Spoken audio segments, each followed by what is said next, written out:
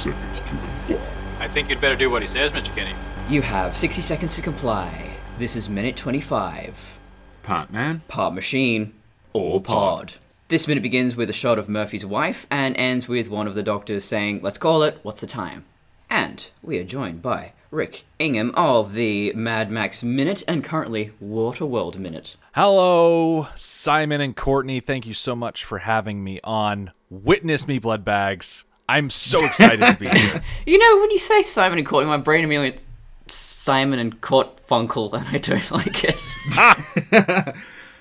I'm sure if I've talked about this podcast, but yeah, I think I talked about it in my other podcast, Kung Pao Into the Minute. I'm so used to not using my name, so when someone addresses me on a podcast, it's always weird. Yeah. But no, welcome, Rick.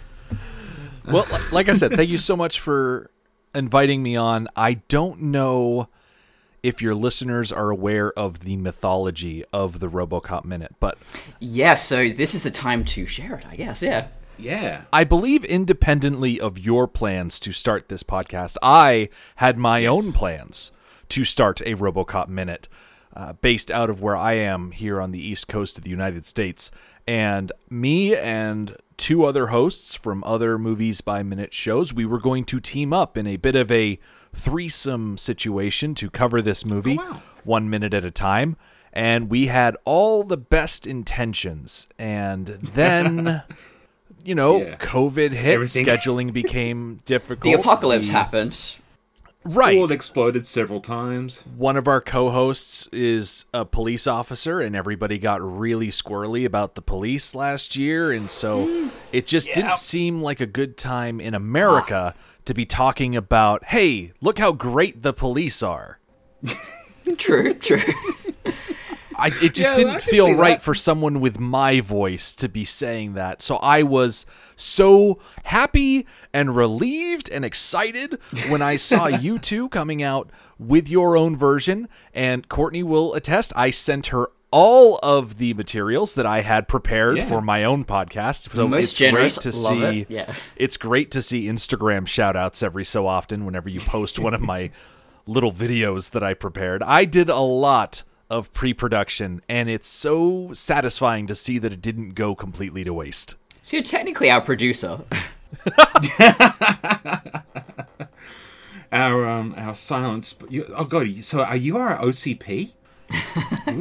Kind of. I'm not saying I'm not. I mean, I'll never say you're that. our corporate overlord. I haven't sent you an invoice at this point, so maybe I'm not so much an OCP. Maybe I'm just that weird coke dealer that Clarence menaces later on in the movie. Yeah. The guy with the magnificent mustache. You've come in and you've dipped your fingers in my wine, and we all saw how that turned out. Now, you have covered all the Mad Max films, which, being Australian, those are very significant films to us. But I'm kind of on the fence, because you, yourself, are not Australian. Correct, you have no connection to Australia. I say, eagle-eared listeners will probably notice that I lack the signature accent of someone from Australia, and I am admittedly very American, but... So I don't know, guys, is this cultural appropriation? Is this okay?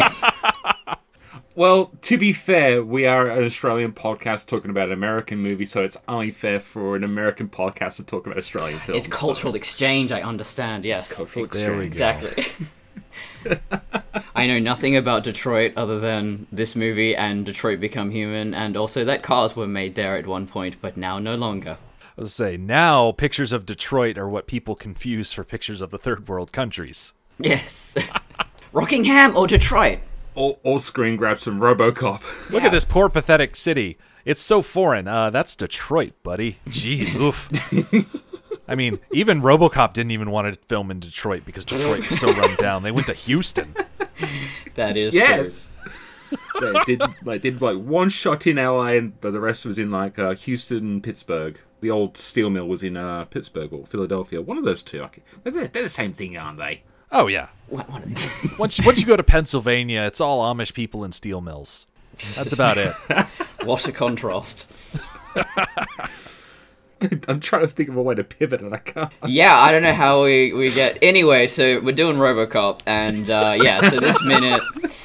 very coveted minute, actually. Many people were just like, Yeah. I want to cover the minute where Murphy dies or is resurrected. And I went, well, Yeah. 6 people cannot be on the show at once. I am sorry. So we're going to have a lot of guests, one after the other, throughout this scene, so that people feel like they're kind of close to the action, but not quite in the scene, because Rick had to get it. You know, if you're going to do Mad Max, only feels right. I'm looking at my script in front of me. Don't look at the screen. So if you were planning on doing RoboCop, then it's only fitting that you get the most important minute. You should be around for the birth. You did help spawn this podcast, Yes. even though we kind of came up with it independently. We're the afterbirth. We're the placenta.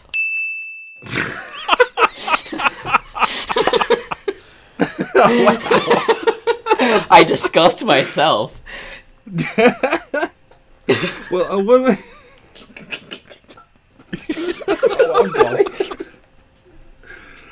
Oh god, I'm gonna have to cut this. No, don't keep it in, coward. I say the best way to make sure that a bad take stays in is you constantly refer to it all along the recording, and it becomes too much of an effort to pull out. So we're just gonna keep mentioning placentas. Yep. Worse than that, I'm gonna make it the ding. Yeah. Oh no, that's the title of our episode. Yeah. I am Jack's placenta. Yes, this is the literal death of Alex Murphy, and the shot juxtaposing the loss of the family, the driving away, the kind of happiness, and like him losing his life. Then the defibrillator and the shotgun blasts. Cinematically, just wow, perfect, beautiful.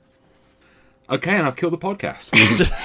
You know, I was, well, it's always weird when there's 3 people, but yeah, I feel like these 2 minutes between the original and the remake are so fascinating to analyze together, because there's a real choreography and rhythm to how the editing is done in this original scene, and I think flashbacks are a really difficult thing to do, because a lot of the time I'm watching a movie and I just go, I was there, I was freaking there, but no, this one is, it's It's a flashback to help enhance what's the emotion of the scene. it's almost like you can use flashbacks to enhance the story. Is that a slight dig at WandaVision? Oh, maybe. Sorry, we had the discussion earlier. Yeah, off air I was bitching about it, but I think I've just come to the conclusion that I have weird tastes that don't run with what MCU wants to give me, so... You know, Yeah, I love it.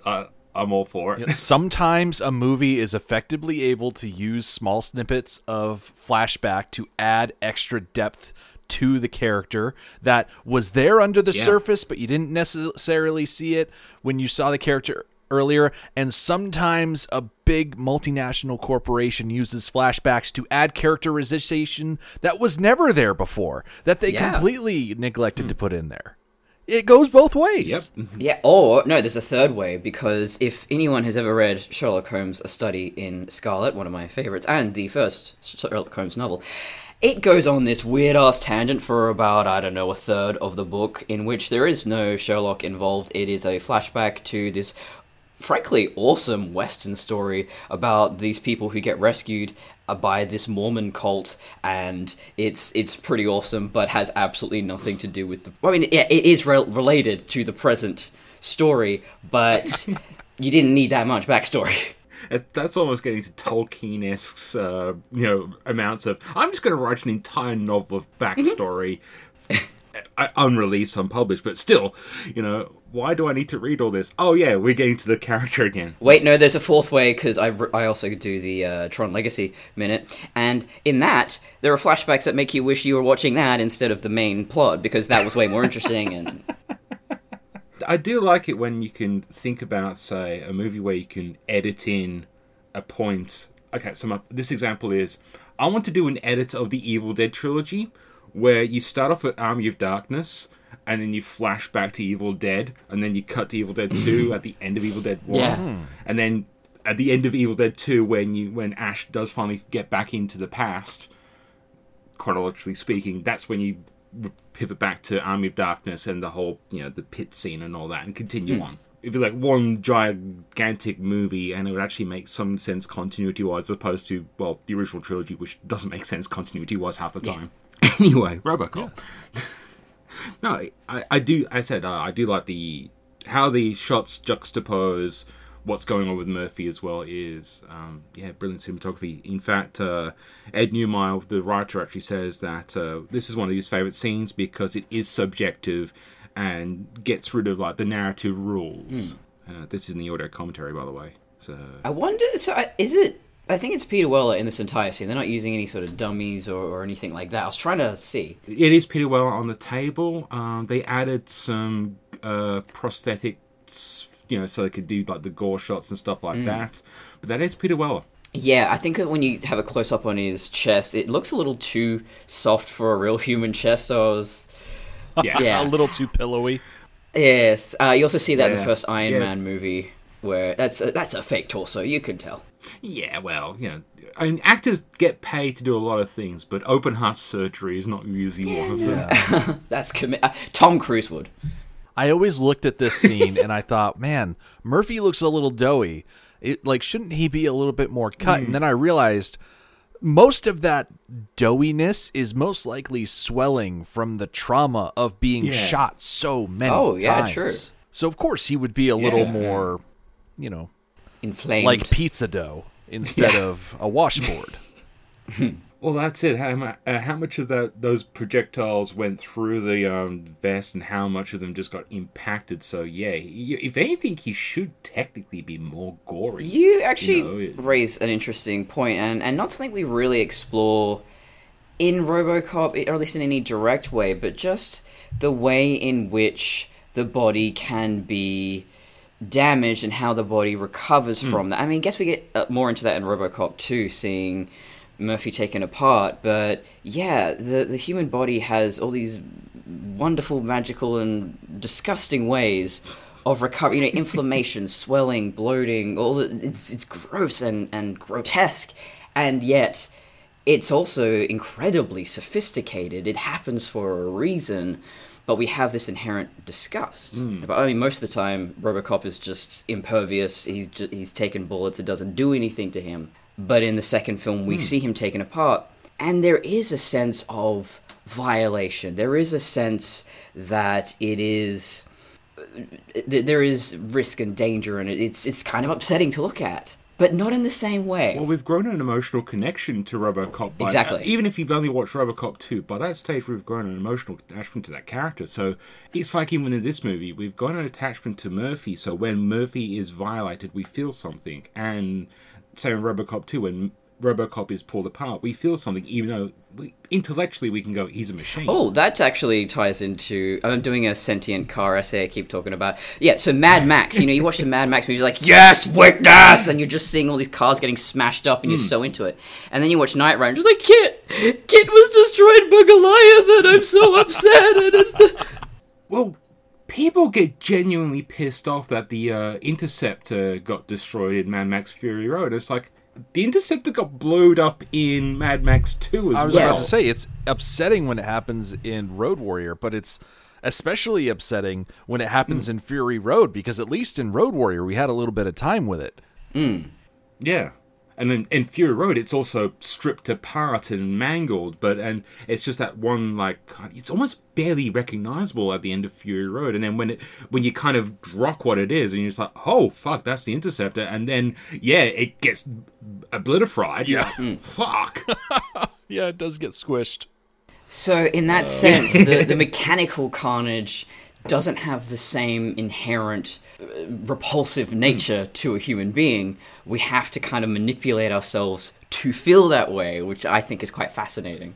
I think it's also important to consider that in terms of RoboCop, we see Murphy get shot down by Clarence's gang, but then we go on a very personal journey with him. We are there on the operating table, right in Murphy's face. We see from his perspective. The audience is Murphy, and so we are, in a sense, also dying in an emergency room and being woken up as a robot. Yep. And it's very intense. So that's why we're so attached to Murphy through the rest of this film, because we've gone through everything that he's gone through.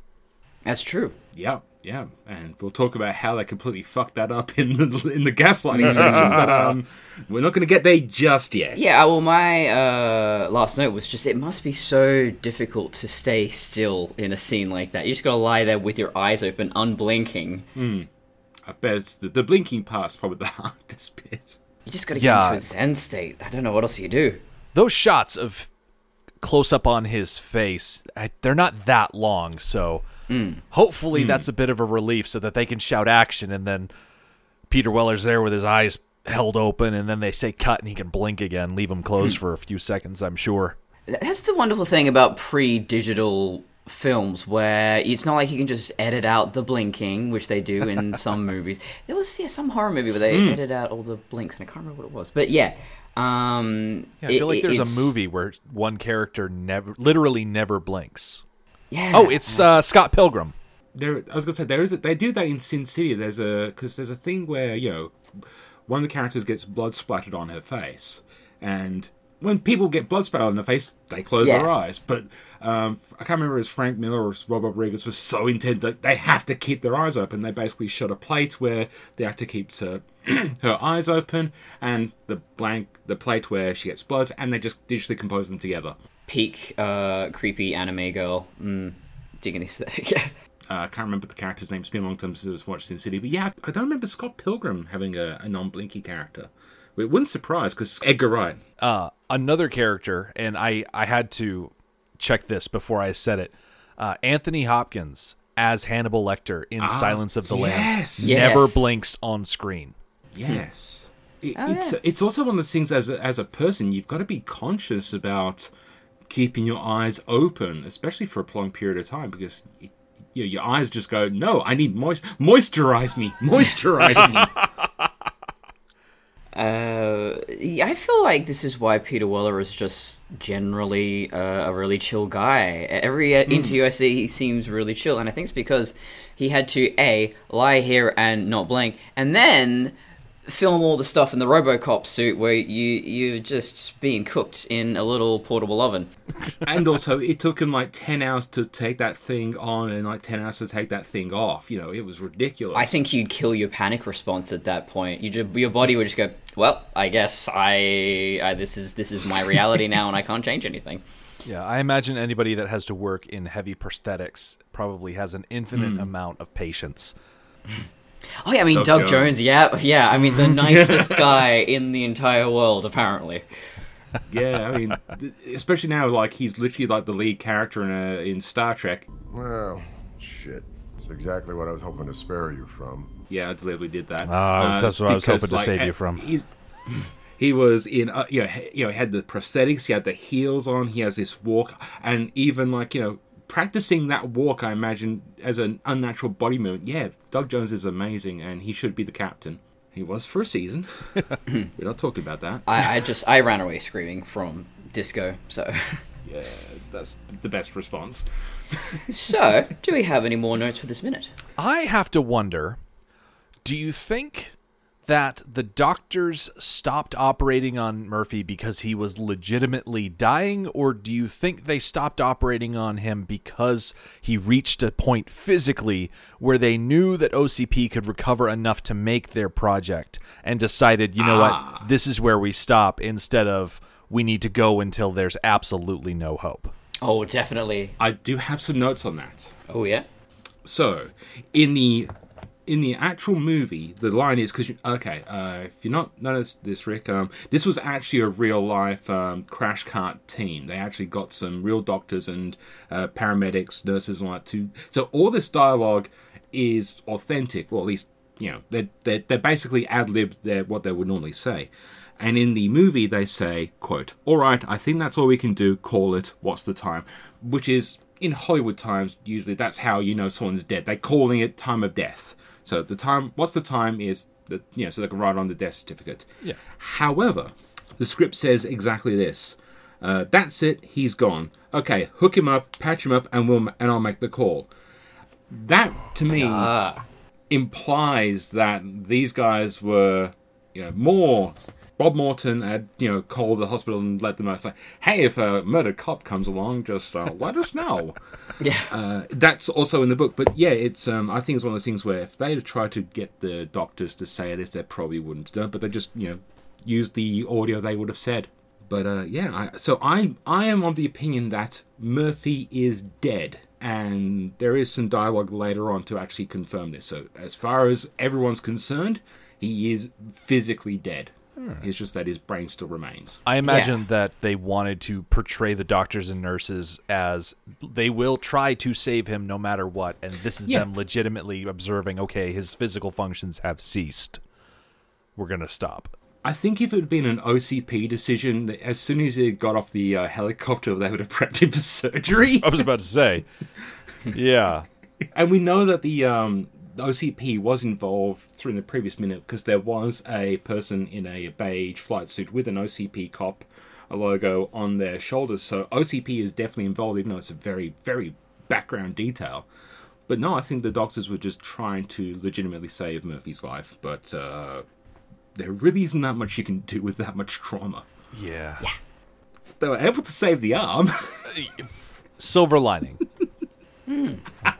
That's next minute, though. I could go down a very morbid rabbit hole about the history of pain medications and experiments on that and how you could die from just sheer pain, but I won't, because that's some really heavy stuff. But it does lead the question, though, how much of a quality of life would Murphy have had if he had somehow survived this? Because he has, let's face it, a massive hole in his brain. Oh, he'd be a vegetable. Yeah, like... He'd be lucky to not be in a coma. Yeah. I think the filmmakers made a deliberate attempt to say, no, this guy is dead, regardless of anything. Yeah, so they're not taking his life away. It really is a case of, well, this is a Frankenstein resurrection kind of thing. It doesn't have quite the moral quandary as another movie we'll talk about soon. I do have some commentary notes as well, though. Paul even flat out says that the shot of the family as Murphy's driving away is about leaving everything behind. So it's very much a symbolic shot. It's deliberately conveying this message. And Ed Neumeier points out that, I'll quote, "This is the point he can no longer return to the state he was before." So if you go by a hero journey, kind of, the hero's tale mentality, when the hero returns home, he is a different person than from when he left. And this is flat out saying, Murphy can't come home. And I feel there's like no home to come back to. In this minute, it really does. I mean, we haven't done too many crazy experimental shots so far, but I think this minute just beautifully syncs up with the editing and the camera movements, and there's a sense of momentum, which, having reviewed a lot of Ridley Scott films, they don't have those. So whenever there's anything exciting like this in a film, I'm really into it. I think pointing out the momentum is especially important in the shot where Murphy is leaving his wife and child in the driveway, because the pullout begins slow, but then it speeds up as it goes along. And by the end, you are whipping away from there, and you feel like, I don't want to say Murphy's spirit is being pulled out of his body, but it might as well be that. I think that's what Verhoeven had in mind when they shot. I don't think Verhoeven shot this specifically. I think this might have been a second AD shot. But yeah, I think they even added some some camera movements in post as well to kind of give it that little bit of a surrealist, you're leaving the body feel to it. Now, we do have that, the theory I keep coming back to, the chiasmus, the perfectly symmetrical film. And this is one scene that does not have a match in the later half of the film, because you have the encounter with Boudica, and that's repeated later on at the same location. And then the next symmetrical moment is RoboCop is testing his ability at the shooting range, and then in the last half you'll see RoboCop fixing that targeting system. There is no symmetry with the actual Death and Rebirth. But we do have the reverse shot of this in the sense of RoboCop returning home, completely changed, and even the house is completely changed and it's completely absent, which is That's true. symbolically, you know. So I guess even though maybe the placement's not right, it's kind of the mirror image. You know? Yeah, at least there is some duality somewhere in the story. Right. It's kind of weird to think about when you go, like, you know, did RoboCop need to return home for it to work? And I think, yeah, like, it's just one of those scenes where him returning to this house and reliving those memories is so impactful that, yeah, cutting that out would have actually damaged this film. And not to bring WandaVision into this again, but I would have loved something like this where it's just hints. I think those little hints. When RoboCop returns to his home, it's so sad and so powerful because it's just that little hint of it. And also I like that I know we're going to talk about this in almost a year from now, probably, but like even like the OCP has taken away his home and like added the corporate body has taken away his home and added that little guy in the monitor and stuff like that. So it's a little bit of that that dig at capitalism and corporations and stuff like that. So yeah, love it. So gaslighting RoboCop, I guess. Alex, how do you feel? I feel fine, Dr. Norton. This minute begins with the most miserable makeout scene ever and ends with Norton saying, "If he survives." My only note is worst assassins ever. Yeah, it's pretty bullshit. So I will freely admit that I have not seen any of the 2014 remake beyond the 3 minutes that you sent me. Oh, That's don't interesting. watch anymore. Okay. That's it. So as far as I am concerned, this movie, the 2014 remake, is not about Alex Murphy, but it is all about Clara Murphy and her loss and her journey around her husband being exploded in the driveway. Which could have been great, actually. Yeah, I was actually going to bring this up next minute, but you've got a very good point there. If you just isolate certain scenes in this movie, it can be really good. And then, unfortunately, you've got every scene with Alex Murphy. I don't even think it's a real explosion. I'm pretty sure that's a CGI explosion. Oh, that was the fakest explosion ever. Yeah. Like, why rig the explosion to be when the door opens? What if Alex had just leaned out the top window there and just turned the alarm off and that was it? Like, or, you know, his wife decides to move the car for him. Oh my gosh, yeah. yeah. Oh, well, What see, if a that would have bird been lands great. on it? You take your RoboCop story and say, okay, we've got a cop, his name is Alex Murphy, but whoa, his wife is the one that's killed, and she gets turned into the RoboCop. yes. Yes! That would have been amazing. That would have made a better movie.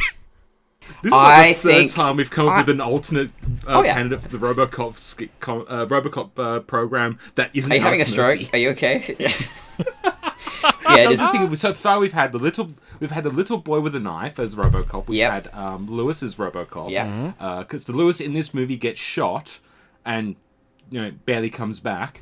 So yeah, Lewis is not even a character in this film. So yeah, we've had 3 characters now that would have been a better RoboCop than Rick Flag. I think the world is ready for a black lady RoboCop. I don't care if people say it's, pandering to the SJWs. I think, fuck, just give me something new.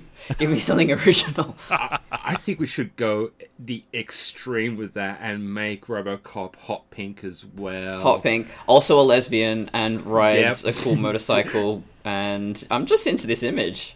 I mean, What's Janelle Monáe doing? I don't know if you already discussed this, but I'm kind of glad that they didn't have Jack Lewis turned into RoboCop, because it would have made that one scene where they're deciding on the color scheme, and I think it's Michael Keaton says, "Can we make it black?" And then everybody there would be like, I guess, Ooh, big isn't he oof. already? And it would have been super awkward for everybody involved. Well, in one of the previous minutes, they've got these list of candidates about who should be RoboCop, and one of them was an African American, and for no real reason, they're just like, nah. Yeah.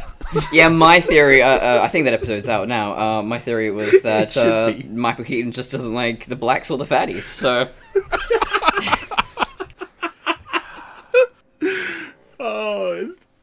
I'm guessing it's not meant that way, but wow, does it come off when you read it 1 minute at a time. And we got to find some fun in this god-awful film. Yeah. Man, I am so disappointed in the Alex Murphy of the 2014 remake. Like, Yeah. what kind of man would What kind of man? What kind of man would leave his marital bedroom to turn off a car alarm for the sake of a child waking up in the middle of the night? Like, Yeah.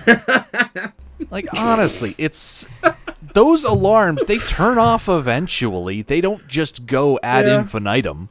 Yeah, he didn't really want to be there. He just took any excuse. The alarm went off and he went, oh, thank God.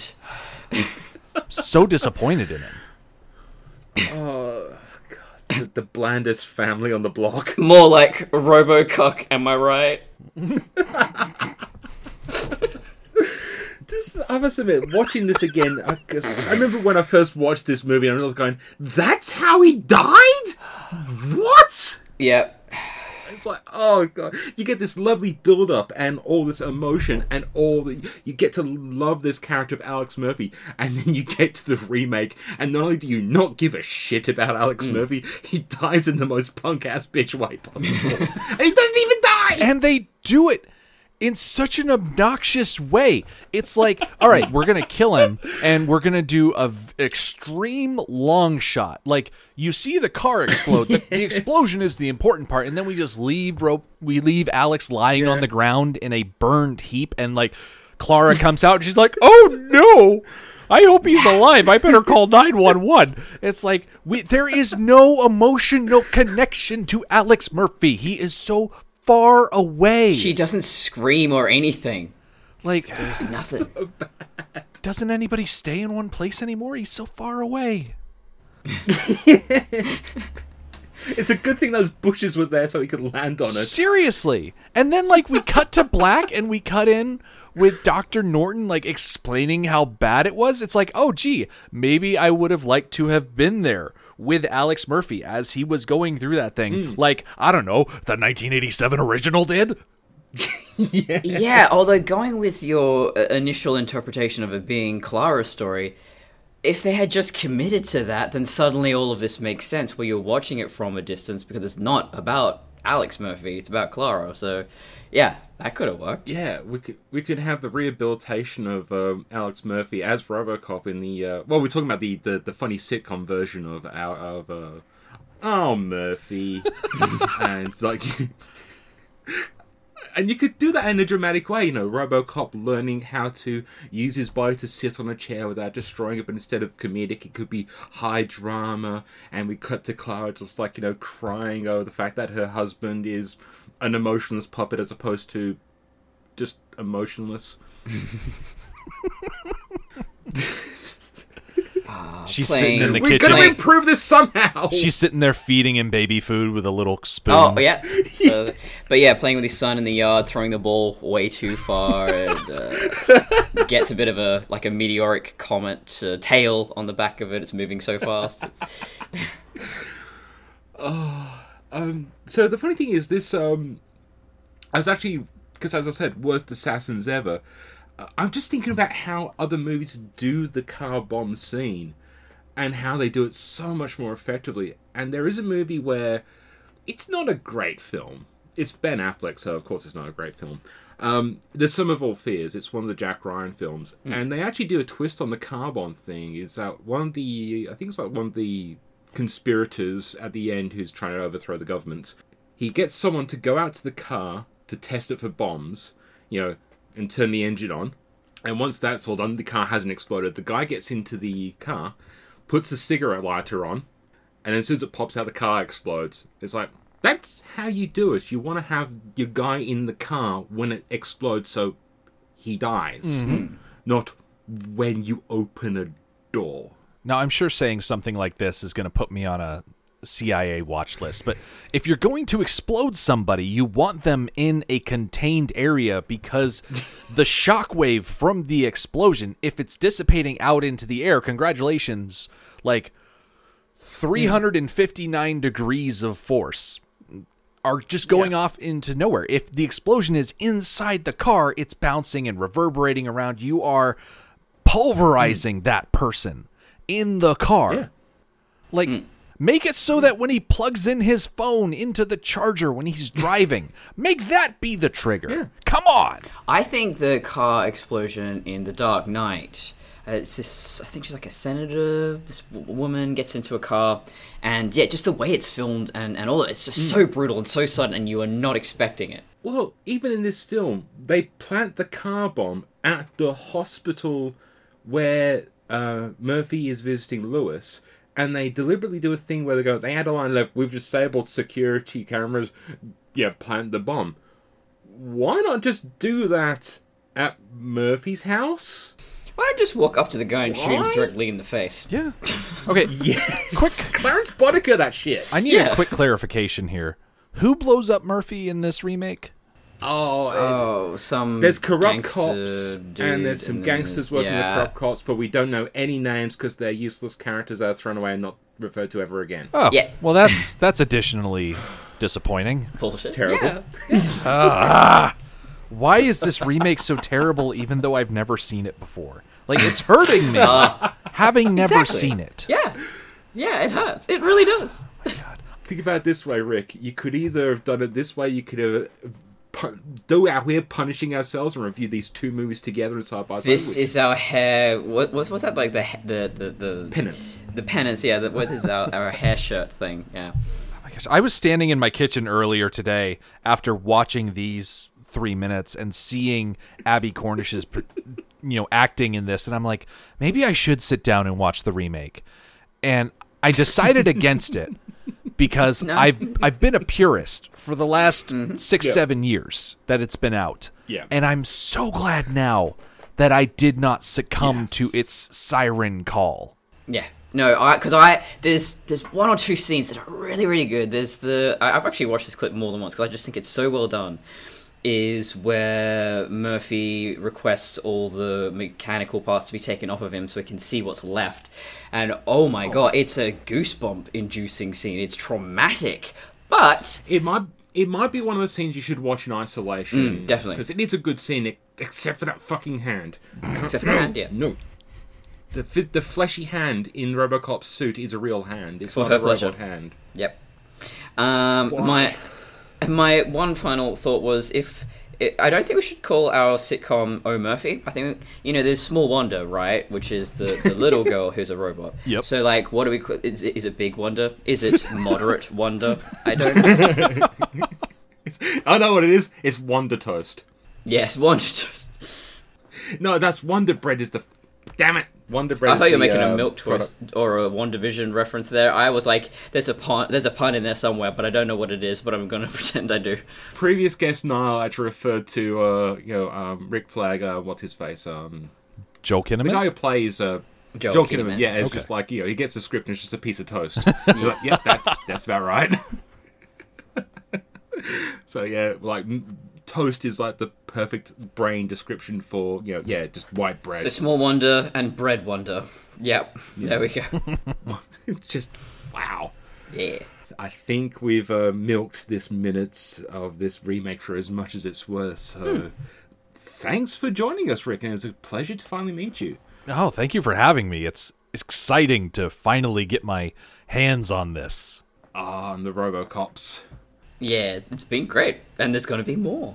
2 more minutes. Well, I hope you stick around as well as the audience, so please tell our lovely viewers what you do, where we can find you. Certainly. I am notoriously known for doing the Mad Max Minute. Since 2017, my co-host Julia and I have gone through the Mad Max movies 1 minute at a time, starting with the 1979 original and going all the way through the 2015 masterpiece that is Mad Max Fury Road. And since we've run out of Mad Max movies and we know that there are more on the horizon, we have most recently been doing 1995's Waterworld H2O minutes at a time, because as fun of a movie as it is, it does not deserve the single minute-by-minute treatment. But all of that can be found at madmaxminute.com. You can find us on all of the podcast services, as well as Instagram and Twitter at madmaxminute. As someone who's added a pun in the title of our podcast, I truly appreciate the H2O. Yeah. Yeah, and we coincidentally release those episodes weekly on Tuesday because of the 7 days of the week. Tuesday is the one that most sounds like two, so it just seemed thematically appropriate. Nice. Courtney, you want to go next? Well, you know where to find me, Trophy Designs. That's where you get all my stuff, all the pods. Well, most of the pods. You can also go over to patreon.com/Trophy Designs, and that's where you'll get Tron Legacy and Blade Runner 2049. Otherwise, you can find me reviewing Alien Covenant. And I guess you can find me on Fandom Crossing on the YouTubes and all the other things I do. Kung Pao Enter the Minutes, though, you know, yeah. Like, share, subscribe, all that. And find us on YouTube as well. Simplecast, Apple, Google, Spotify. Please rate, review, share, enjoy, all the other stuff. And until next time... Robocock. Robocock block.